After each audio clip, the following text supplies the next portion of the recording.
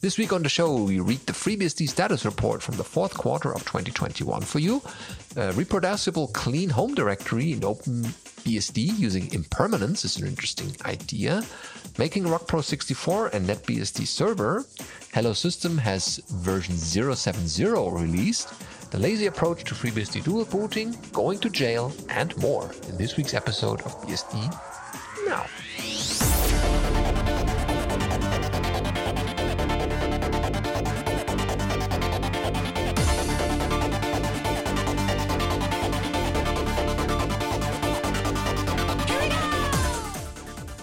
BSD Now, episode 449, Reproducible Clean Home, recorded on the 23rd of March 2022.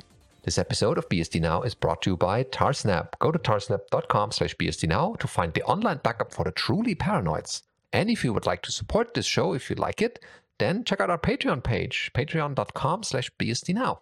Hello, we are your hosts, Benedikt Reuschling and Alan Jude. Welcome, BSD family and friends. With fresh headlines, we open this episode as always, and this one captures or presents the FreeBSD quarterly status report of 2021, the last quarter, that is, with a bunch of entries as always. So it's always a big thing to compile these, but the people who are behind this deserve our gratitude, and also the people who submit these reports.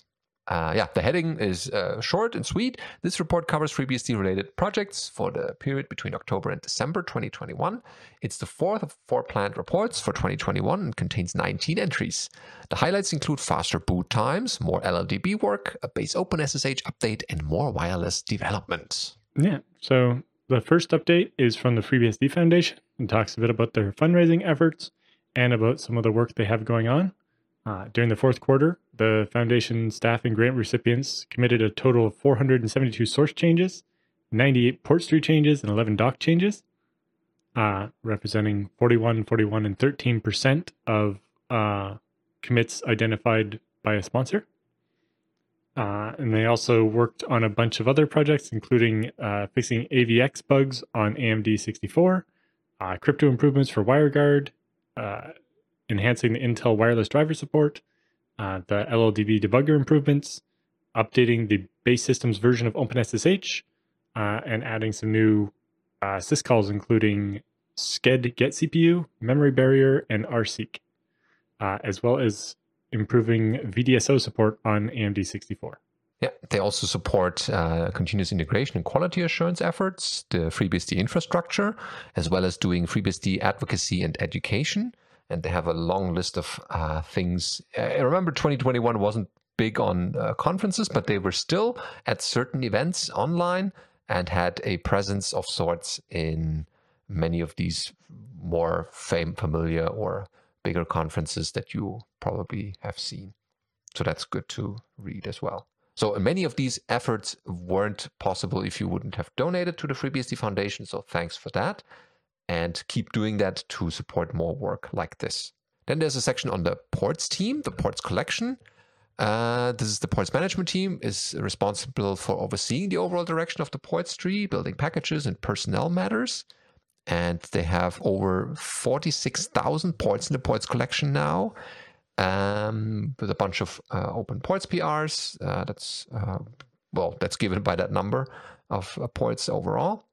They welcomed Julius Michels, hopefully that's correct, as a new committer and said goodbye to Kuriyama and F. Joe. There were also change in the port manager team itself. Adam W. stepped down after 5 years of service, and TC Berner is now a full member of port manager. So thanks for the incoming and outgoing people who would support this effort. Yeah, and then across the main and quarterly branch, there were over 10,000 commits by 166 separate committers. Wow, that's a lot. And in just the one quarter. And these are the people there who are make... also some infrastructure changes. Yeah, these are the people who make our ports so easy by just doing package install or make install in the ports tree. And it's just amazing that it's working and you don't have to do a lot of extra steps most of the time. They added new uses frameworks. So tools that depend on things like ImageMagick and Node.js are now able to use that to handle that dependency easier. And Node.js also allows you to specify a version. So you can uses Node.js and you can say equals LTS if you want the LTS version of Node.js. They also added the triggers keyword that allows package to run certain processes when actions happen. Other big change is that the default version of Postgres bumped up to 13. Good to have. So that's that. And then obviously there's all the other normal big package updates, new versions of package, Chromium, Firefox, Ruby, Python, etc., etc. Oh yeah, the big ones. Yep. The documentation team worked on their stuff. They updated the copyright file in the root directory of the docs repo and made sure the dates on that were right. Worked on the mailman infrastructure in the docs tree, make sure all the information about mailing lists is correct, and has been updated as we migrated everything from mailman to MLM MJ. And some very old lists were removed, and a bunch of other stuff was made to improve the English documentation. The doc set for 12.3 was tagged, updated all the ports and packages for docs, moved the contributor files to the root shared directory that's shared between the docs and the website. Added an option to the documentation makefile to archive and compress the documentation so that the versions of that will be available on the FTP site, and worked on experimental support for EPUB, like ebook output for the books and articles from the documentation. Mm-hmm. More importantly, the FreeBSD website revamp, the web apps working group has spun up, is in charge of creating the new FreeBSD documentation portal and redesigning the FreeBSD main website and its components. There's a Slack channel for it for people to want to get involved, but it involves redesigning the documentation portal, which is now complete. You might have noticed if you go to the docs, they look much nicer now. They created a new design that was responsive and has a global search, so it also means the documentation will work on your phone much better as well. They also activated an edit link in the documentation, pointing to GitHub, so that it will encourage people, if you see something wrong in the documentation, there's an edit button you can hit, and you get taken directly to the markdown, and you can make a couple of changes and click a button, and that'll fire off a pull request, and hopefully that'll make it much easier for people to contribute to documentation. Even if we're not actually, clicking merge on GitHub, it makes it easy for people to create the change and easy for somebody to try to land it as well. Mm-hmm. So now they're working on redesigning the way man pages are displayed on the website, trying to do better support for newer mandoc. I think our current man.cgi doesn't support some of the newer macros, and I know some of the ZFS man pages don't display everything because of that. They're also looking at redesigning the ports part of the website, and then eventually the main website with a new responsive theme, and also probably a dark theme support as well. Because why not? They've not started on that one yet. Yep. Then the projects category has various entries there. For example, enabling ASLR for, by default actually, for 64-bit executables. And this is the address space layout randomization, which is an exploit mitigation technique implementing the majority of modern operating systems. That basically involves randomly positioning the base address of an executable and the position of libraries, heap, and stack in the process's address space. Although over the years ASLR proved to not guarantee full operating system security on its own, this mechanism can make exploitation more difficult, and the SemiHav team has made an effort to switch on the address map randomization for the position-independent executables, or PIE, P-I-E, and non-PIE 64-bit binaries. So this patch was merged ahead, and the ASLR feature became available or enabled for all 64-bit architectures. Additionally, the mentioned change disabled SBRK, or SBreak, in order to allow utilization of the BSS grow region for mappings. It has no effect without ASLR, so it was applied to all architectures. Yep. And then Colin Purcell worked on some boot performance improvements. So Colin is coordinating an effort to speed up the FreeBSD boot process. For benchmarking purposes, he's primarily using the boot time of a EC2 C5.xlarge instance type as a reference platform, and is measuring the time between the virtual machine enters the EC2 running state, as far as the API says, and when it's possible to SSH into the instance. The work originally started in 2017, and he made a bunch of progress, and then stopped for a bit, and then now he's back at it. In general, the FreeBSD boot time was reduced from a couple of minutes now, and it's down to 15 seconds. So I think In September of 2021, it was about 30 seconds, and now it's down to just 15. Further improvements have shaved more time off the boot process, taking it down to roughly 10 seconds. And there's a further 4 seconds of improvements that are in process, meaning we get it down to 6 seconds between the system start and being able to SSH in. Cool. Absolutely. So in addition, the userland boot process is now being profiled by a system called TSLog, making it possible to see flame charts of the entire boot process. And the EC2 boot bench tool is now able to generate an MP4 video of the boot process by taking snapshots via the EC2 VGA console, so you can actually see what's happening. Issues are listed on a wiki page. There's a link there. The wiki page is also instructions for performing the profiling. So if you want to test it on a different type of machine, and so users are encouraged to profile their boot process and see what might be different from EC2, because EC2 is mostly emulated, so it might not have all the same hardware as what your physical machine might have. Very good. I mean, in the rare cases where you actually have to reboot a FreeBSD box, it will be, if you have these patches, then much faster. Yeah, it depends. With hardware, oftentimes the bulk of the time is spent before the OS starts. Yeah, detecting or before the loader even happens. Yeah, whatever the firmware does for a while, and then if you have a lot of disks, if the firmware is firing up the HBA, the disk controller, and if it supports booting from RAID, then it's going to spend a lot of time initializing all 144 hard drives connected to the machine. And it's like, yeah, I'm going to turn that off. I will not do a memory check every time this system boots. Yeah. Yeah, and things like that. But yeah, especially the time from like the BIOS boot select menu through to the login prompt is where all this work is going to make a big difference. Yeah, less time to get coffee. Then we have other work here with the LLDB debugger improvements. So being able to use the LLVM debugger instead of the GNU one. And it's expected that most of the changes they've introduced will ship in LLDB 14. And that was sponsored by the FreeBSD Foundation. There's also some work at SemiHalf to support the NXP LS 1028A and 1027A SoCs. So these are dual-core ARM Cortex-A72 processors. The time-sensitive network-capable Ethernet controllers, which is interesting. And they looked at adding the driver for that called eNetC, improvements to the HD or SDHCI driver to improve the performance of that, as well as support for the SPI NOR flash and some thermal sensors and the real-time clock and that kind of stuff that's on this NXP hardware. And then, as we mentioned at the top in the Foundations update, there's more details about the mem barrier and RSEC new syscalls. And then there's a detail update about switching the version of OpenSSH in FreeBSD from version 8.7 to 8.8.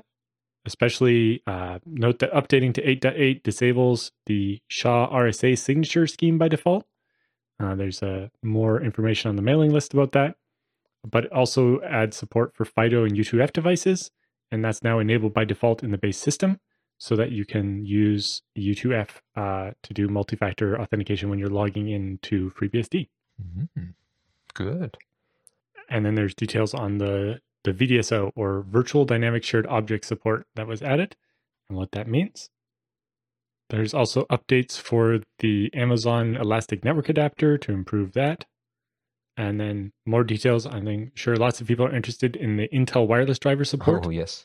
Trying to get the latest AX210 chips working properly on FreeBSD. There's also the kernel crypto changes for WireGuard, adding support for XChaCha20, Poly 1305, etc., and just overall improving the performance of that. And then ports, there's also big updates to KDE, the Office suites, and then there's also some other interesting third-party stuff, including Hello Systems, which we'll talk about later in the episode, and new versions of Pot, Potluck, and Potman, the kind of jail management and orchestration tools. Yeah, so thanks everyone who worked on these and submitted a report so that the world know what you are working on. And many of these have testing, call for testing via calls. And if you would like to do these, then get in touch with the people that are listed there. Next up is a reproducible clean home directory in OpenBSD using impermanence. This is over on Soline's data swamp, although this is a shared domain, not only her swamp, but she keeps blogging here, and that's why we put her repeatedly on the show.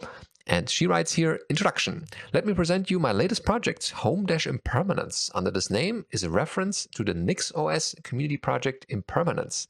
The name may not be obvious about what it is doing, so let me explain. So she links the NixOS wiki about impermanence and the home impermanence for OpenBSD. The original goal of impermanence in NixOS is to have a fully reproducible system mounted on TempFS, where only user-defined files and directories are hooked into the temporary file system to be persistent, such as varlib, and some etc files, for instance. And so why is this something achievable on NixOS? On OpenBSD side, we are far from having the tooling to go that deep. So I wrote home impermanence that allows a user to do that at their home directory level. And what does this mean exactly? When you start your system, your home directory will be mounted with an empty memory-based file system like MFS, and symbolic links to files and directories listed in the config file will be done in your home directory. Every time you reboot, you will have the exact same set of files. Extra files created meanwhile will be lost. And when you hold a $home directory for long, you get many directories and files created in various, ~/.config or ~/.local or directly as .files in the top level of your home directory. With impermanence, you can get rid of all the noise. A benefit of that is that you can run software as if it was their first time running. In some software upgrade, you will avoid old settings that would create troubles or settings that would disturb a whole class of applications, like a GTK setting affecting all GTK programs. With impermanence, the user can decide exactly what should remain across reboots or disappear. And implementation notes are, my implementation is a Perl script relying on some libraries packaged in OpenBSD. It will run as root from an RC service, and the settings done in rc.conf.local this way. It will read the configuration file from the persistent directory holding the user data and create symlinks in the target directory to the files and directories, doing some sanitizing in the process to prevent listed files to be included in listed directories, which would nest symlinks incorrectly. So she chose Perl because it's a stable language, OpenBSD ships with Perl, and the very few dependencies required were already available in the ports tree. Program could easily be ported to Linux, FreeBSD, and maybe NetBSD. The mount_mfs calls would be replaced by a mount tempfs, and the directory symlinks could be done with a mount bind or mount nullfs, which we don't have on OpenBSD. If someone wants to port my project to another system, I could help adding the required logic. She provides also instructions how to use that and how to install it, as well as a bit of configuration for it. Not much, but definitely a good start. And she shows a resulting home directory, how that would look like with a lot of symlinks in there. And if you want to roll back, she also writes, it's easy, disable impermanence, move home/persist/user to home/user, and you are done. And concludes with, I really don't want to go back to not using impermanence since I tried it on NixOS. I thought implementing it only for $home would be good enough as a start, and started thinking about it, made a proof of concept to see if the symbolic links method was enough to make it work, and it was. I hope you will enjoy this as much as I do. Feel free to contact me if you need some help understanding the setup. Yeah, it's an interesting idea because even with ZFS snapshots, this actually lets you separate out the bits you definitely want to keep and the bits you don't. Whereas a snapshot, you would go back and lose every change.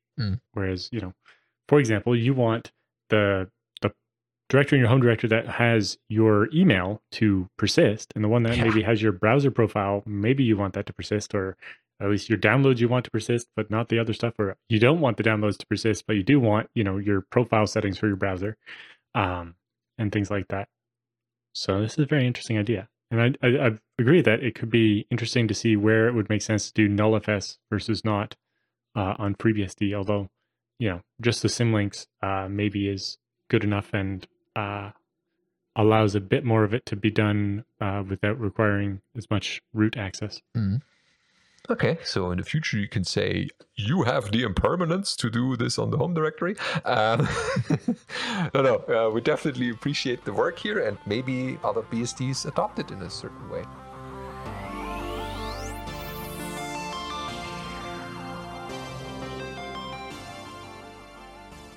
Okay, news roundup this week has making Rock Pro 64 and NetBSD server.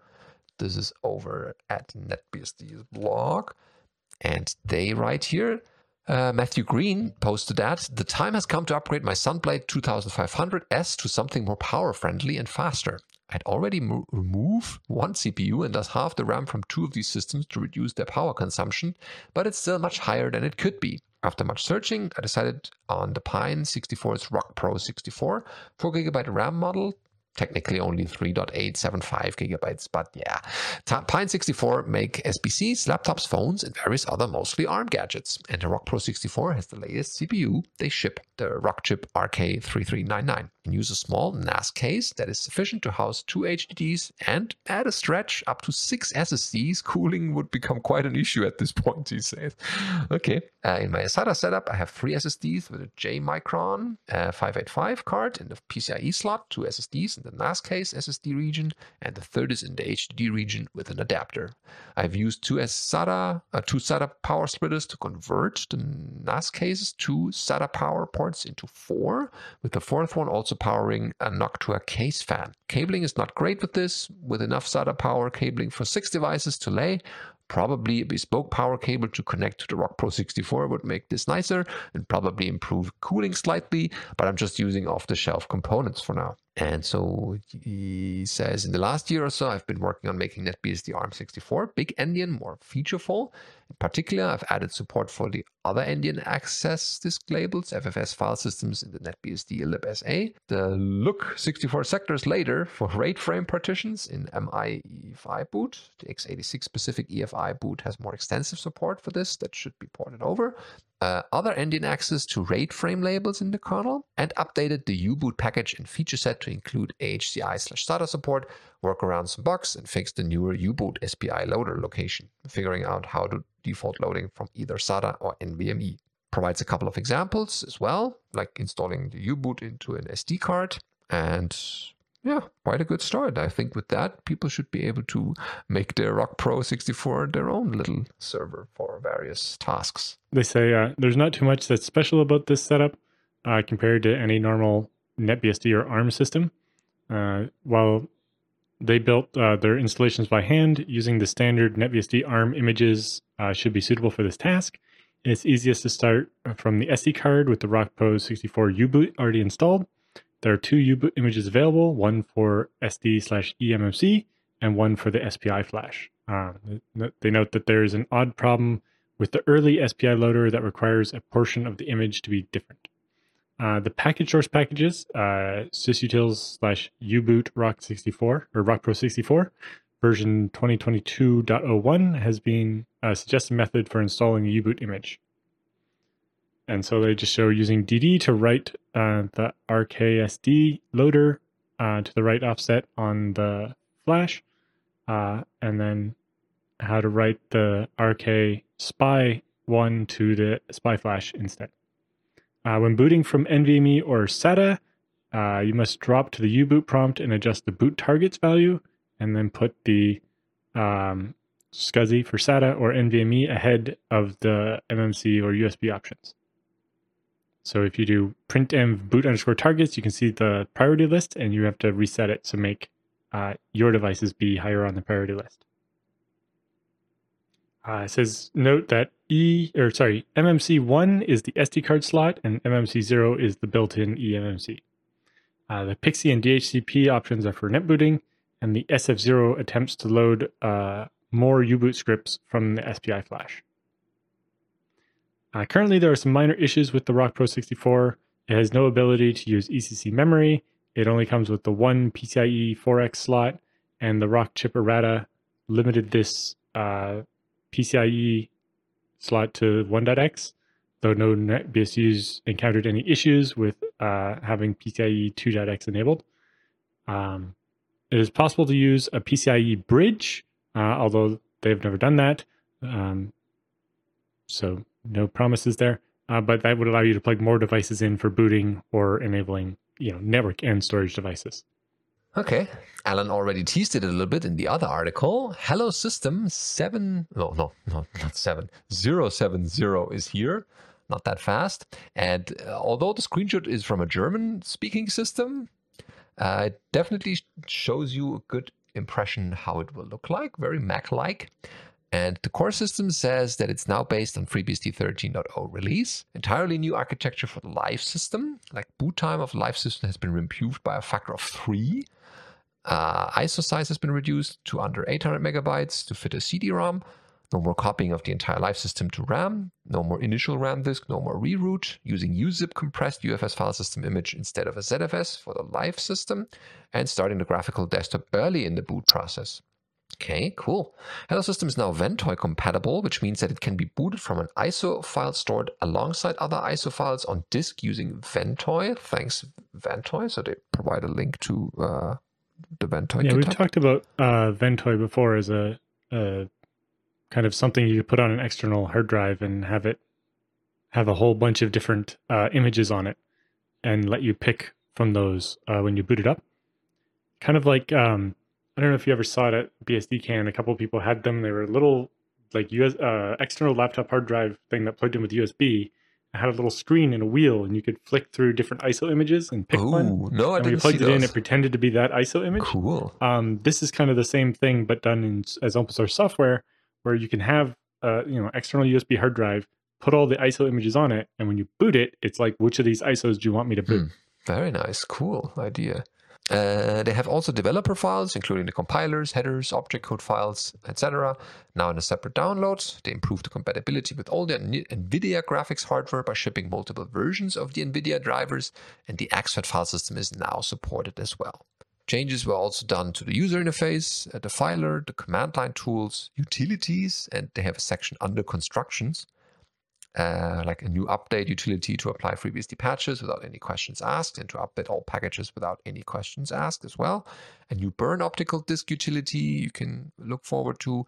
New download applications utility to download additional application bundles, as well as a new install Debian runtime utility to prepare the system for running Linux applications. So this is coming in the future, but it can be exciting when they finish that.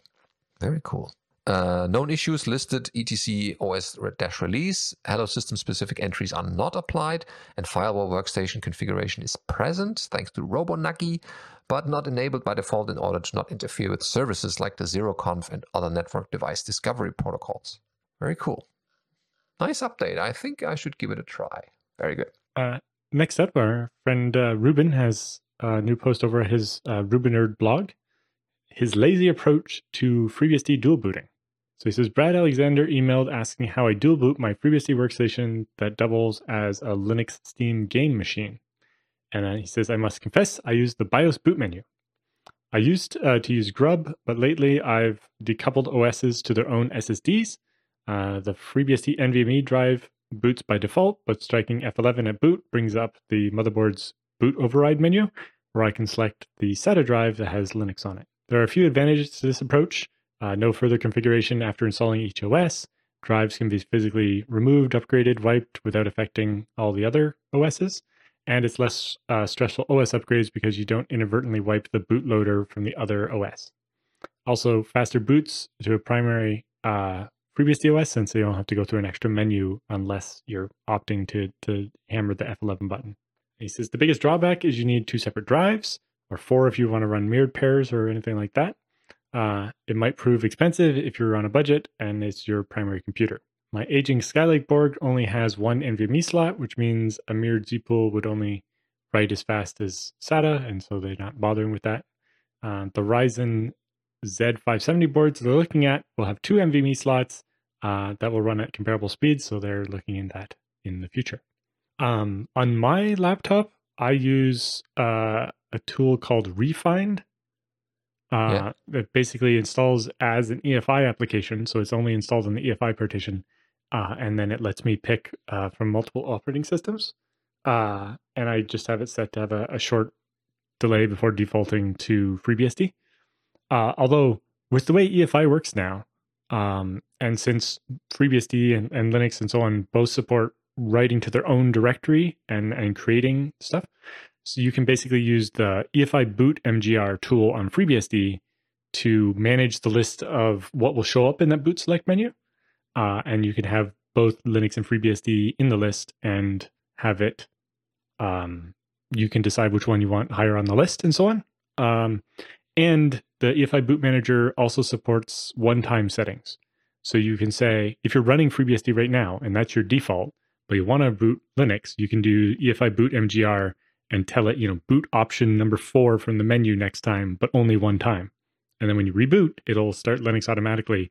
And, especially on remote machines where you have to sit there and try to time hitting F11 at the right time during boot, because you only have like 3 seconds, but boot will be like, gonna wait with nothing on the screen for like 2 minutes and then show a bunch of stuff. And then if you miss the window, you got to reboot again. And it's another 5 minutes. Being able to say, I want you to boot this specific option next time only without changing what it boots every time can be really handy. Mm. Oh, yeah. Okay, then we have an article, Going to Jail. Well, this is kind of a teaser where this is going. Open on OPECT Tech and OPECT with 2 Ks. We found a nice tutorial for Bastille BSD. And so we thought, hey, why not cover this? They first cover installing Bastille BSD with doas. They do doas package update, upgrade, and install Bastille in this order. Then they activate Bastille with sysrc, Bastille_enable equals yes. Then set up the IP networking. Since they only have one IP, they use the local loopback. So they clone the interface, LO1, and give it a nice name, Bastille 0 in this case, and then let the service native clone up, create this device. Then they show how to make changes to your pf.conf for the redirects into the jail or outside of the jail via the host system. Straightforward configuration.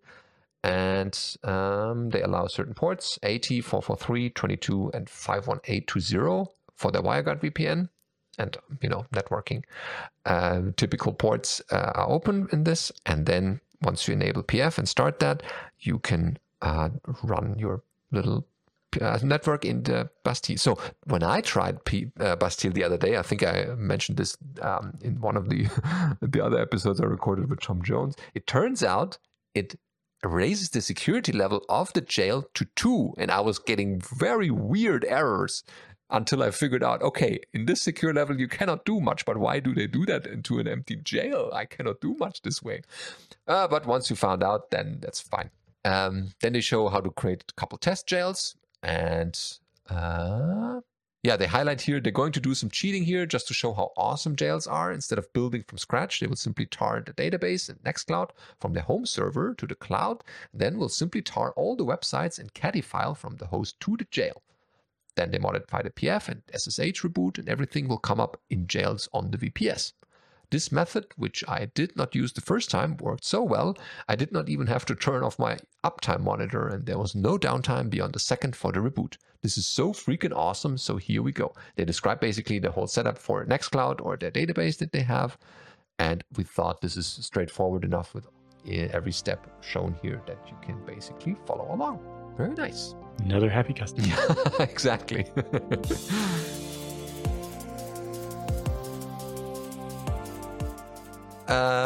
We're less happy about the next parts. The feedback and questions section is empty this week. Oh. Feedback at bsdnow.tv is the email address where you should send all your BSD related questions or feedback or show ideas, topics, everything that's on your mind, so that we can fill this part in future episodes. We have a note from our editor here. No feedback emails this week, so instead we can have story time with Alan, and he can regale us with an entertaining BSD story. Do you have one? That's hard to say. That's kind of an impromptu part, but, well, that's what you get. Yeah. Thinking back on the past couple of weeks, the biggest story there was more of a networking one, and mostly boy, I wish that server had been BSD instead of Linux. Oh yeah. Had a very interesting one where we reinstalled one of the machines, moving it from CentOS to Ubuntu, and everything was fine. And it was good. And then we upgraded the second machine beside it. And suddenly that machine had really high packet loss. And like to the point where it was hard to install the packages under Ubuntu. But the first machine was having some issues too, suddenly. There was a third machine that was still CentOS and it had no problems though. So it wasn't something with the provider or something with the network. It was somehow Ubuntu was just not good at having a link aggregation, having two 1 gig NICs bonded together. Yes, yeah. And that doesn't make any sense. No, it wasn't that. And then eventually I managed to struggle through just many, many tries and get it to install TCP dump. That's another already thing where it's like a trick on by every itself. BSD, TCP dump is built in because you can't do anything without TCP dump. So why isn't TCP dump included? And then I noticed that the second machine was seeing some traffic that was supposed to be destined for the first machine. I was like, why is this machine seeing traffic? Like the switch, it should be smart enough not to send that traffic to the wrong machine. Yeah. I was like, that's weird. So I look around a little bit more and I'm like, what could cause that? Yeah. Eventually I figured out what the problem was. Both lag interfaces, or Bond 0, they were called on Linux, had the same MAC address across two different machines. So every time one of them sent a packet, the switch would update its config and says, oh, that MAC address is on port 4. And then the other machine would send one and say, no, that MAC address is on port 3. And so it would cause this packet loss where like we'd send out a request to download TCP dump, and then the other machine would say something and the switch would send the reply to the machine that hadn't asked for it, which would just ignore it and be like, I didn't ask for TCP I'm dropping that packet. Exactly. Because they were different IP addresses, but they ended up with the same MAC address. So how did that happen Very confusing. in the config? So it turns out that unlike what CentOS and older Linux did, and what FreeBSD does, where when you create a link aggregation, it basically copies the MAC address from the first port and sets all the ports to be the same. Ubuntu is generating its own MAC address, kind of a like random one, which is fine. And it does this in a way that's consistent, so that when you reboot, you'll still have the same MAC address. But it turns out it's based on the machine ID file, which is like basically the host ID file. Yes. But they call it machine ID. If that doesn't get updates. And because of the way we had ZFS imaged the servers, they had the same machine ID file. The file was identical, yeah. Yes. And so they generated the same MAC address. We've been doing it this way for a while, but never two machines that happen to be plugged into the same switch. And so we had never had that before. Noticed this problem. So that's not really a BSD story. What's a good BSD story? It is actually a BSD story. It's a pro BSD story too. Yeah, right? But you know, the same thing could have happened with like two beehives on FreeBSD if you did things just right to cause them to get the same MAC address. Sure. Yeah. So it's mostly a networking story of, you know, basically what I had done was almost like an IP conflict, but in a way where the machines wouldn't complain in the log file that, hey, somebody stole my MAC address. Yeah, or just after a new machine comes up, make sure to refresh the MAC address. Right. And so basically how I found it was running, you know, arp-an and looking at the list of things and realizing that these two machines both thought they had the same MAC address, or both did have the same MAC address. They didn't fight over it, yeah. And again, comes down to the fact that on Linux, ifconfig and arp aren't installed by default. That's the problem. And like I know you can use IP adder and IP link and I still IP haven't learned these commands. neighbor. I think it's IP neighbor is the one that gives you the equivalent of ARP, but you know, I'm old, so I like it's ARP. IP adder, it's IP adder show, and I'm always looking up these commands on a few occasions I'm on a Ubuntu system. Luckily, I have this in a playbook now that I don't have to touch the machine very much. But it was kind of difficult to figure out, hey, how do I debug this without debugging tools on the network, without a network? And then you're so grateful going back to a BSD system and like, everything is here and I can use it right away. Yeah. And, you know, I'm sure Linux people feel the same way coming over to FreeBSD. Just anytime it's not the system you're used to, you have things like that. It's a bumpy road, yeah. Because, you know, it's also the same way, like, we hit a Ubuntu system and be like, there's no TCP dump by default. What is this crap? But I'm sure that lots of Linux users, when they hit a FreeBSD, which has no packages installed by default, are like, oh, where's this tool and that tool and this other thing? Where's my bash? Yeah, that's probably very common. But it's just interesting. But yes, that was some fun network debugging. BSD story, I guess the only one that comes to my head is a really old one, like 20 years ago. Well, that's okay. Almost 20 Nostalgia. years ago. So it was like FreeBSD 4.5 or something like that. And this was just a, kind of newbie mistake / tab complete. We've all been there. So I was running a commercial shell server. So people would, back then, virtual machines were slow and nobody used them. And so there was no hardware acceleration. So instead of renting a VPS for $5 that gives you 512 megs of RAM or a gig of RAM or whatever, and your own IP address and all this, people would pay me $5 to $15 a month for just a non-root SSH account on my server that had 512 megs of RAM, shared between 100 people. Very entrepreneurial of you. So we had that. I think that market has gone down in the meantime. Yes, that market has gone away because you can rent an entire machine that size for $5 and have root on it, which, is a lot different than, paying $10 a month to be able to leave, an egg drop bot or an IRC bouncer running on my FreeBSD machine. Although back then, I'd have a chunk of IP addresses with the reverse DNS was set to something funny. So when you logged into IRC, it would say something witty or crass, as it was, as a teenager. And it was the early 2000s. But anyway, somebody had stopped using their account or whatever and given it to somebody who decided to try to exploit the machine. Of course, being that kind of script kiddie or whatever, they were trying Red Hat exploits on my FreeBSD machine, and so they weren't working.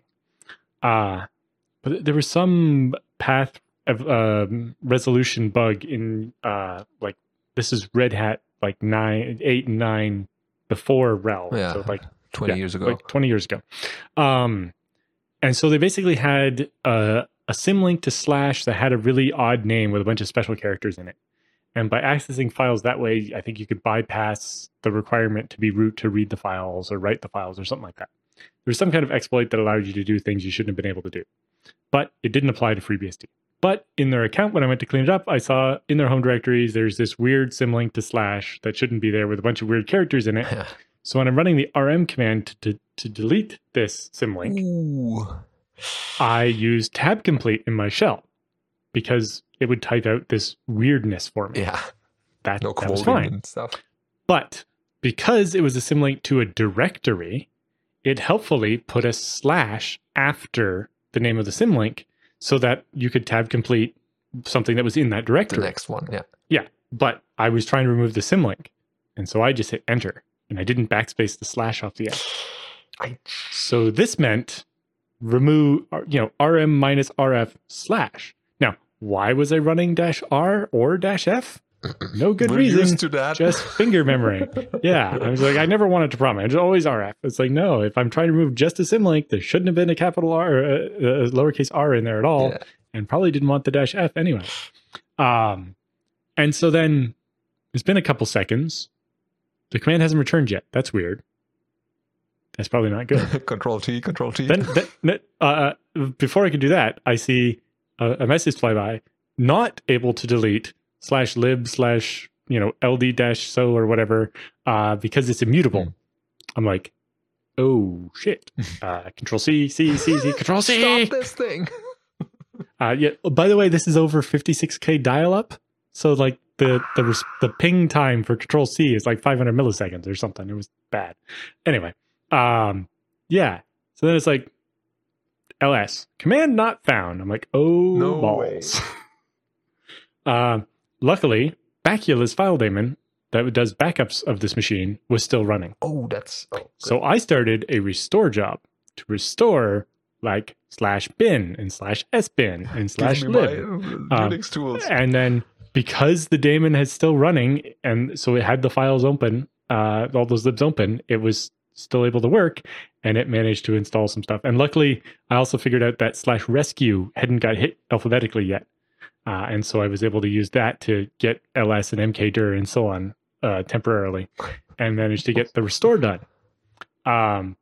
And we got the restore done and all of the system working again without having to reboot and losing the 100 and something days of uptime we had. Because back in the early 2000s, like the number of days of uptime that the shell server had was one of the main features, like selling features that people looked for. Yeah.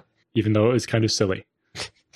So like we only rebooted when it was like time to upgrade from FreeBSD 4.5 to 4.6. Yeah, the major like ones. Once, like twice a year where we did reboots or whatever. So yeah, we got everything restored and no one noticed. Didn't have to reboot, and people didn't notice. I think somebody who was logged in at the time might have been very confused when ls didn't work for about half an hour but then worked again. But yeah, backup saved the day. And got the machine going.